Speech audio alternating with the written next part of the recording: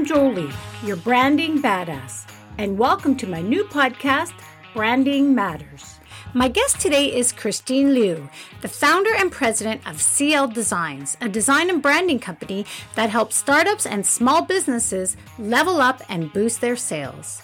At the ripe old age of 30, Christine was recently named in Yahoo News Top 10 Graphic Designers to Watch in 2021.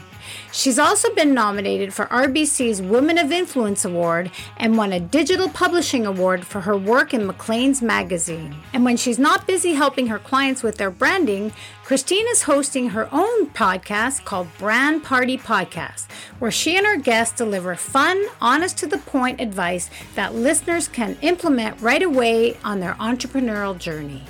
I invited Christine to be a guest on my show to talk about Pinterest. I wanted to learn why it's such an important and yet such an underutilized branding platform. And I was curious to learn what role Pinterest plays in helping brands grow their audience in the digital space. Christine, I'm so excited to have you here. So welcome to Branding Matters. Thank you so much, Jolie. And I cannot wait to dive in. Thank you for asking to be on my podcast because I know, honestly, I get tons of people that request, but I'm so glad that we connected and that we're doing that. So let's dive right in. Congrats on being named one of the top 10 graphic designers to watch in 2021. How excited are you? It's definitely a great way to kick off the year. I'm not going to lie.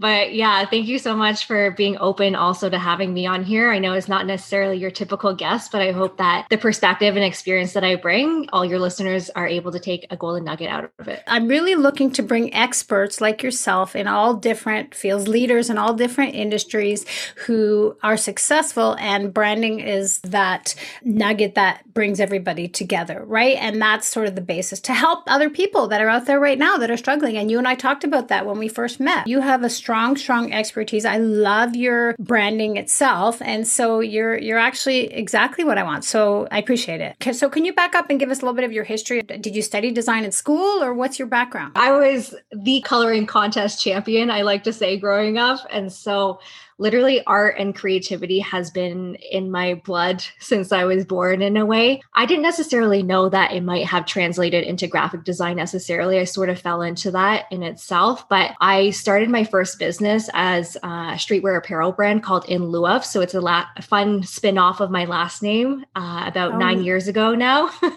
I love it. So you were 20? 1920, around there when I was just graduating from high school into university and taking a few different business entrepreneurial programs at the time between Kingston, where I'm from, as well as Toronto, while going to school full time. And so basically I took over my parents' house and silk screened from the basement bathroom and took over the whole living room, went to trade shows, selling everything in between. This is pre-drop shipping days. So you can only imagine. Yeah. I know the type of business that you're doing as well. So I definitely have a big appreciation for people in apparel. It's a big beast on its own. But basically from there, what really got me into design originally was I wanted to do band merchandising. So CD sleeves, tour posters, merch. I love all the t-shirts. I would hoard all of them after every single concert and just love the experience that I got from it. And the overall style as well from a graphic perspective. But, you know, that industry has definitely evolved to what we see now with podcasting, right? By that 1 by 1 inch square that you see instead of the big blown CD covers. So it sort of evolved from there. And I went to design for my bachelor's of graphic design at OCAD University here in Toronto. And I did not enjoy my time there, actually. So why didn't you enjoy it? I think because I come from more of a fine art background originally. So a lot of drawing and painting, actually. So that learning curve was extremely difficult for me, transparently upfront. And so I didn't know if I had it in me, honestly, if this is something that I wanted to do, but graphic design was something viable in the creative space. I actually thought that I was going to switch to advertising my first year, but they told me that if I wanted to switch programs, I would need to go back and start all over again, essentially, and reapply. And so my motivation to get my degree and finish my post-secondary education was much more higher than me starting over essentially. So starting over at the ripe old age of 20 or I guess, yeah. In hindsight. You have incredible drive, obviously. What do your parents do? My dad's retired now. He was in environmental services at the local hospital in Kingston. And then my mom actually works there as well as a senior receptionist. Okay. So very different from So where do you get your entrepreneurial drive, do you think? My grandparents on my mom's side, actually, so they owned a Vietnamese restaurant growing up as well. So they're immigrants to Canada. And so I think just that mentality of coming to a new country, you literally need to start over and create community, create connections, and really wanting to offer something valuable as well from your experiences is really powerful. And so growing up with that sort of environment, I think has really been instilled with me in everything that I do. Yeah, that's amazing. Well, you've accomplished a lot. And so you had your streetwear brand, and what happened with that? Did you go directly from that to your business now? I actually didn't think I would ever become my own business owner, to be honest with you, Julie. So basically, I got a taste of what entrepreneurship was like, owning your own business. It's a lot of work, right? And so I actually started working with different startups throughout my time in university, freelancing. And that was much more appealing to me at that time because I got to do 360 of everything from marketing to sales to everything in between designing without the pressure of owning your own business and the responsibilities that come along with it. So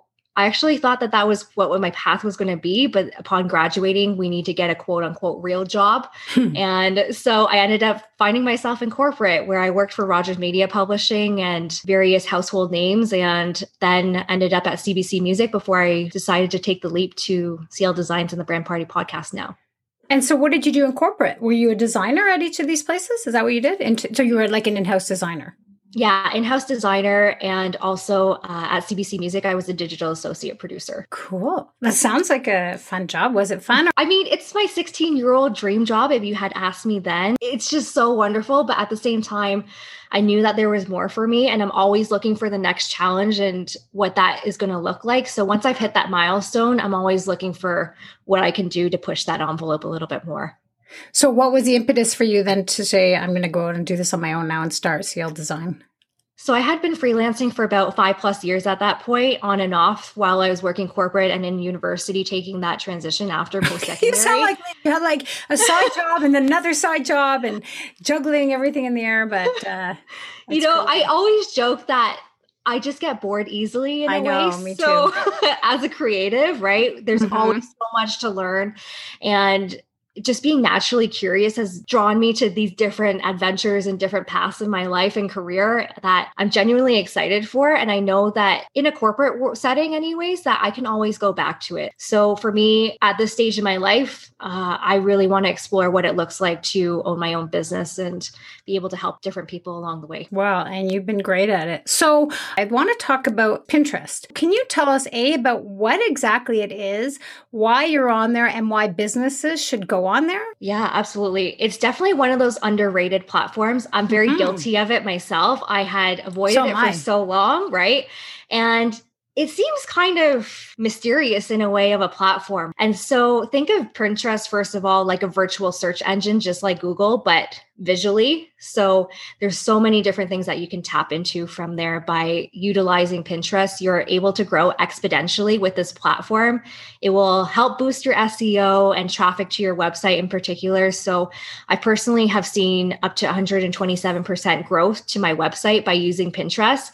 And that's even just minimally integrating it into my everyday content process itself. So I'm just scratching the surface. So that just gives you an idea of what it can actually do for you and your business, whether you are new to Pinterest or you have been using it personally for maybe pinning those meal prep recipes, to even being a user who has over 1 million followers. I think you can still benefit from integrating Pinterest into your marketing strategies.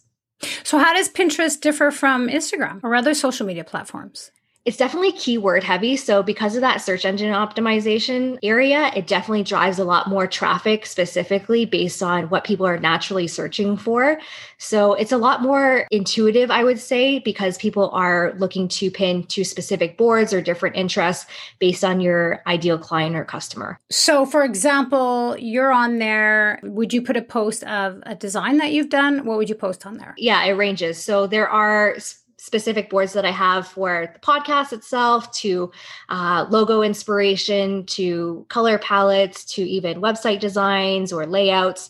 From a design point of view, those are the boards that I have in place.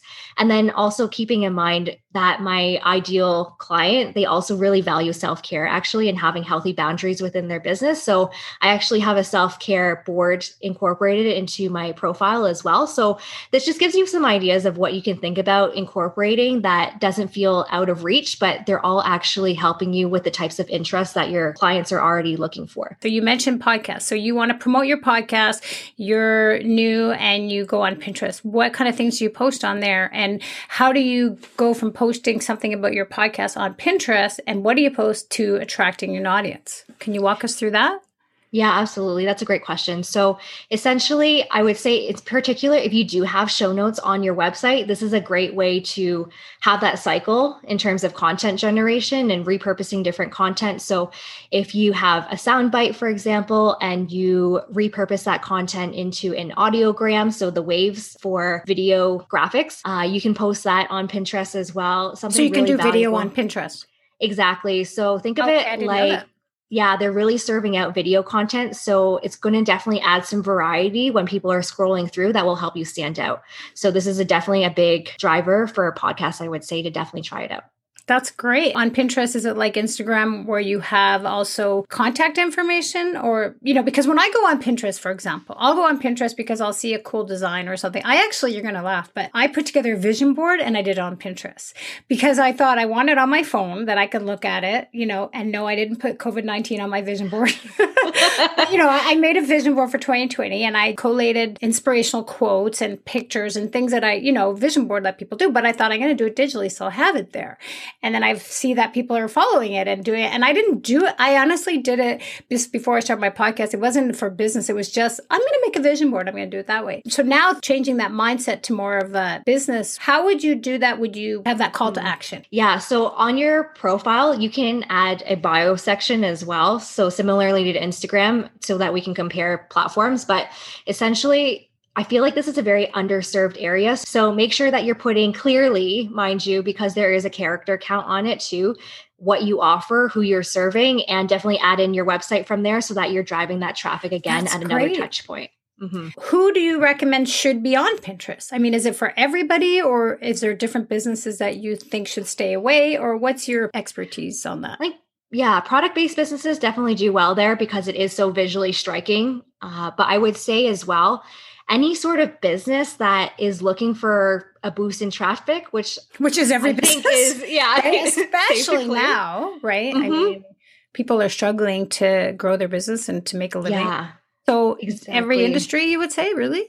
I would say majority, it will help for sure. It's just how you position it and how you go about designing as well. Like they definitely cater towards a very clean aesthetic. So make sure that your headlines that you're putting on there, they're very purposeful, intentional, they're short, they're going to grab that attention right away as well.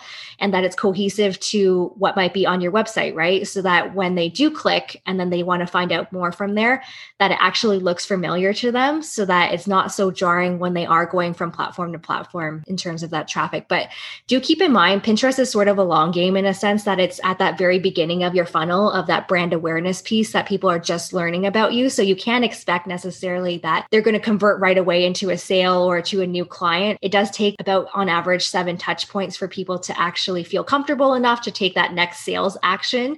So don't feel like just because you're not getting immediate response from Pinterest that you might see on, for example, Instagram, that's a little bit more fast track. feedback that you're not going to get discouraged from there. That's interesting. And I think the fact that it is, like you said, still pretty much under the radar for a lot of businesses, right? I mean, you're hearing now about businesses that are even slowly getting on TikTok. Big brands, right, are going on there. And I hear debates all the time about whether or not brands should be on TikTok because the target market that they're reaching out to don't want them there. And they're kind of like, what are you doing here? This is my playhouse. And, you're not welcome here. Now, speaking of houses, Clubhouse. I mean, there's There's so many. There's so many. But I always thought because your specialty is, graphic design and, you're very visual, obviously. And I saw you actually do a webinar about it, and I found it really interesting. And I think for our listeners, there's a lot of people out there that probably don't use Pinterest for business. And so I would say, correct me if I'm wrong, but there's still a lot of opportunity to get noticed because of that. You don't have the digital saturation you might have with Instagram or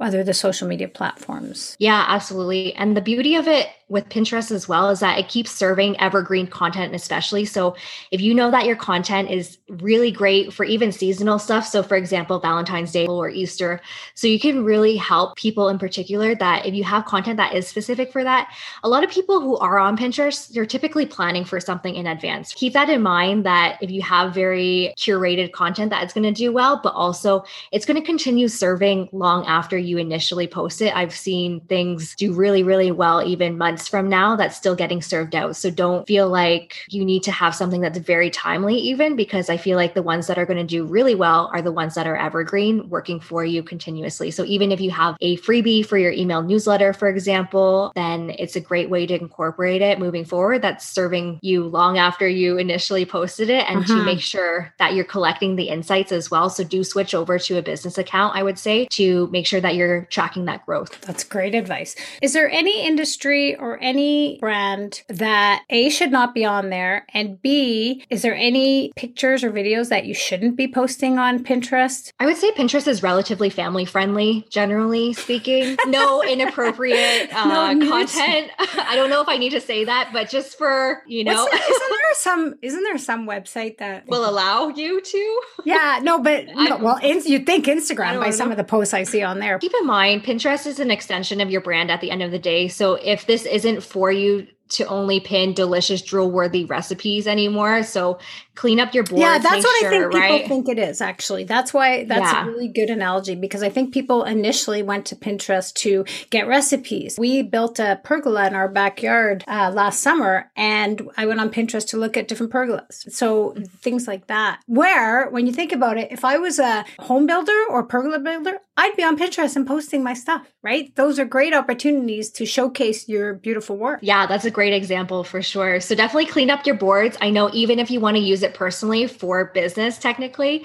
like just hide the recipe boards is what I do also, so that I can still collect and use it. But make sure that whatever is forward facing is an extension of your brand. So do clean it up. Make sure that whatever you're pinning is relevant as well. And just in case that it needs to be said, just do not pin or post inappropriate content. I don't think that you also want to go on a pinning spree like crazy all day, every day. You don't need to. Be intentional, and it's going to just overwhelm your audience if you are pinning a vast amount. Rather being consistent with quality content at the end of the day. You just mentioned consistency, and that's a great point to bring up. So for Instagram, I know that, and for all social media platforms, consistency is key, especially when it comes to branding, right? I mean, if we're talking about branding, you have to be consistent. I would say so. I think with anything, you want to make sure that you're putting out the best quality and value possible for your brand, because it is a reflection of you. So if people see that as the first initial impression, and you have up to 7 seconds or whatnot to make that first impression, people are going to make a judgment whether you like it or not. It's the hard truth and reality check in a way that you need to make sure that you're putting your best foot forward. I totally agree. You only have one chance to make a first impression, right?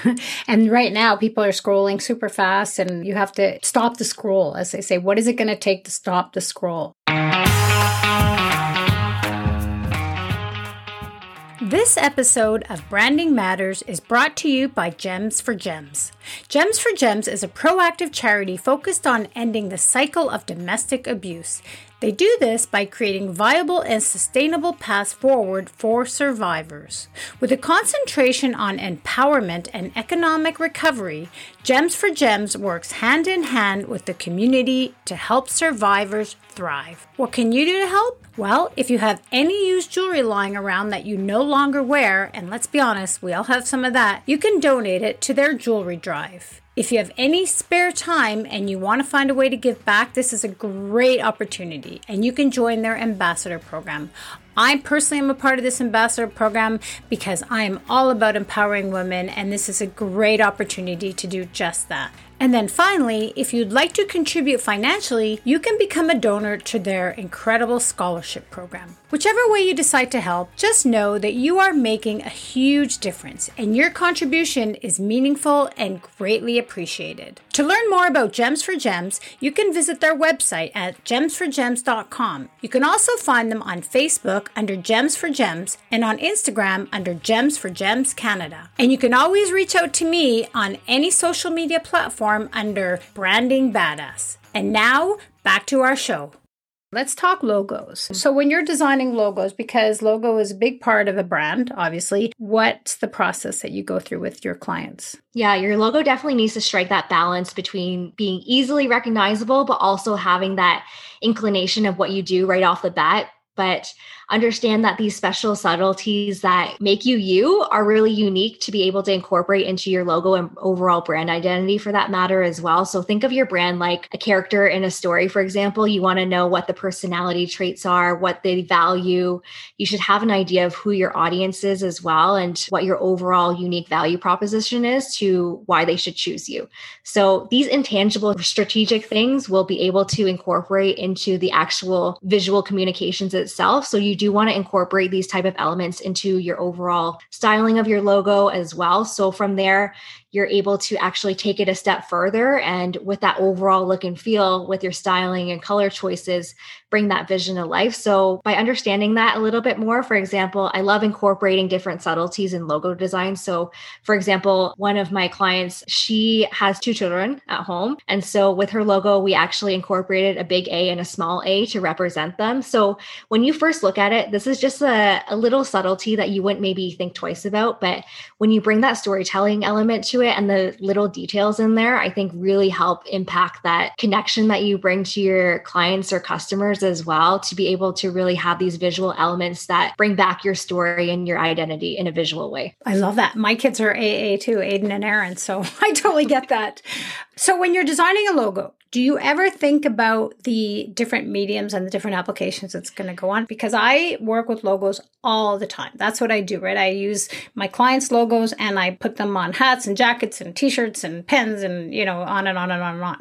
And I always look at a logo and I'm like, why did they design it that way? Because some logos are so beautiful, but they're not good for being represented from embroidery, for example, right? A thin line or whatever. So do you ever think about the medium when you're designing a logo, or that doesn't come into play? I definitely appreciate what you do, especially having gone through streetwear apparel and working with different manufacturers.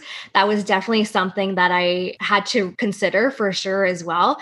And understanding that not only a digital presence is important now, but you need to consider what is the physical output of it too, right? Or even like we talked about earlier too, Julie, about the 1 by 1 inch square that you see for podcasts now, right? Yep. So how does it actually scale is really important to consider. Like super, super small and tiny, like what is the minimum size that you can go? So when I create brand style guides, for example, for my clients, I make sure to include a logo uses and misuses section as well, so that they really understand how to actually go about considering applications for it, whether it's digital or physical. That's great, because there's so many logos out there that don't. I have one client that I work with and their logo isn't bad, but they have this tagline and they need that tagline everywhere. And it's like, I'm showing you, no one can see because this is audio, but I mean, the tagline's probably 2 inches and you can embroider it. If you want to embroider, it's going to be 6 inches long, and it's every single time they want to do clothing, it's a struggle. And other logos too, where I've seen colors that are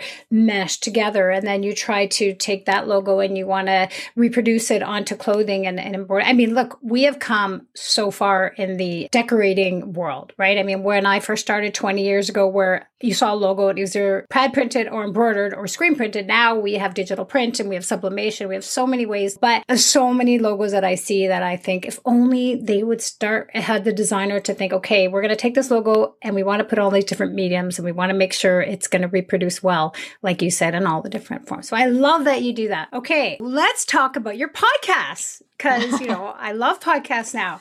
So when did you start your podcast and what was the impetus for you to start it? And what's it called? So it's called the Brand Party Podcast. So basically, if you love what Jolie's doing here, you'll probably love what I'm over there too.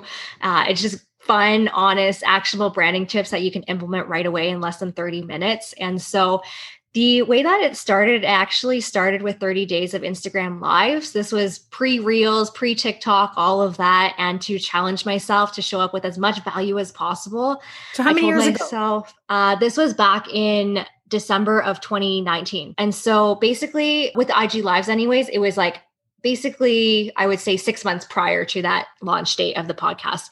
But essentially from there, I told myself that whether I show up for 2 minutes or 20 minutes, that I'm here to show up with value. And that still remains true to this day with the podcast. And so after the 30 days of lives, people really enjoyed it. So I did weekly Instagram lives from there on out. And it turned into 5 more months of that, surprisingly enough. And I decided one day to poll my audience if they would prefer to show up for an Instagram live or if they would prefer a podcast. And the people have spoken and here we are. Did you know anything about podcasting before you started? I have one friend actually who started a podcast that I had been on other people's podcasts at that point as well. So, and I was an avid podcast listener myself. So the world of it wasn't totally new to me, but starting one was very new for sure at that time. And mind you, when I started my podcast as well, I was going through like a health scare in my personal life, and then also closing up projects and running a challenge for my clients before Christmas holiday break, essentially as well. So you can imagine how busy that time of year is. So I don't even know why I decided that moment that I wanted to do it, but within less than 2 weeks as a one-person army, I just booked, recorded, edited, designed, marketed everything myself for that whole beta of that first season. I hear ya. I'm the same thing. I've never learned more. So so you've been doing over a year. First of all, your health is okay now? Yes, thank you very much. Health is good. Okay, good. Yeah. What do you love the most about podcasting? I'm just naturally curious. And I think we've talked about this too before, Julie, that like, we just love connecting with people, we have a lot in other common, people's stories. I love good badass stories, which is why I love your episodes. So thank you. So what do you love the best about it? Being able to connect with people and hear their stories, because truly everybody has something to offer. And it's just really giving them the opportunity to be able to amplify their voice from there. I agree. I love asking questions. It comes so naturally to me. And I love meeting people. And I agree with you. I think everybody has a story. And if you ask the right questions, you can bring those stories out of people, because a lot of times they'll say like, I have nothing to say, but everybody does, right? So right. I'm totally on board with you. Yeah. So what do you find the most challenging about doing your podcast? As a visual creative person, I will be the first to raise my hand and say that writing show notes does not come naturally to me. So thankfully, I have brought on help into my 3rd season now. And even into the 2nd season, I acknowledge that the podcast is not the primary part of my business technically. So with CL Designs, I do focus more on the branding, website design, and social content for client side of things. What's the biggest lesson you've learned in the last year about podcasting? I think similarly with design as well is consistency. Do you ever go back to your first episodes and listen and cringe and go, oh my God, I can't believe I said that, or I sounded like It's definitely evolved since then. So I'm very grateful for it and humbled, but I'm glad with where it's at moving forward. For me, the best thing about podcasting, other than my guests and other than learning, I've learned so much. Editing. Editing is my friend, because I listen back to episodes. I edit myself. I actually had an editor at first, but I'm a bit of a A-type personality, and I wasn't happy with the editing. So I would always edit the edited version. And I thought, why am I paying someone when I'm redoing it? So I now edit them myself, and I go back and I listen to them, and I hear myself say things and I cringe. And so I'm like, edit. And I say to my friends, I'm like, if only we could edit in real life and, say something and then, okay, can I just edit that out?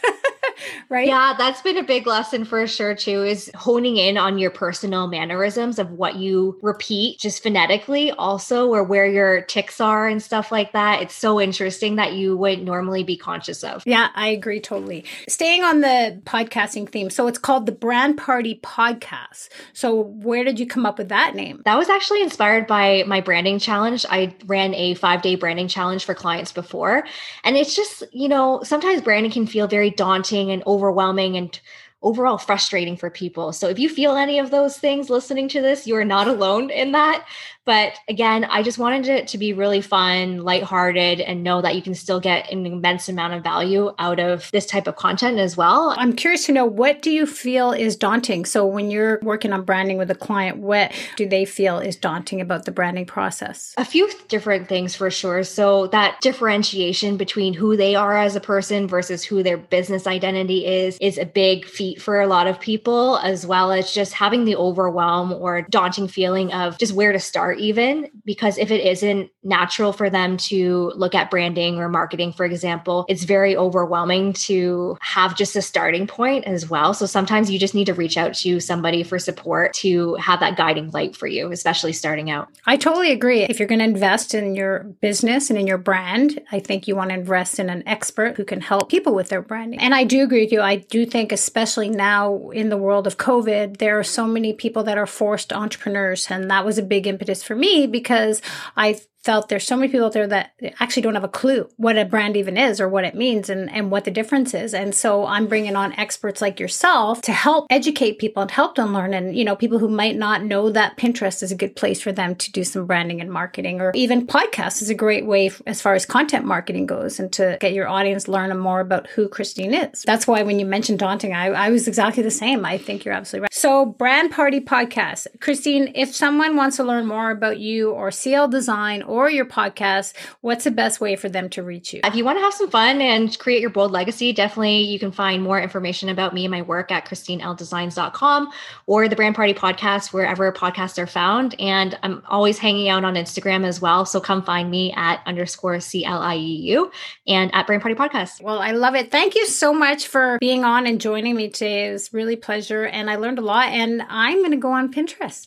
So I might reach out to you for some pointers, and I hope to meet you in person next time I'm in Toronto. Amazing. Thank you, Julie. Okay. Talk to you soon. Bye.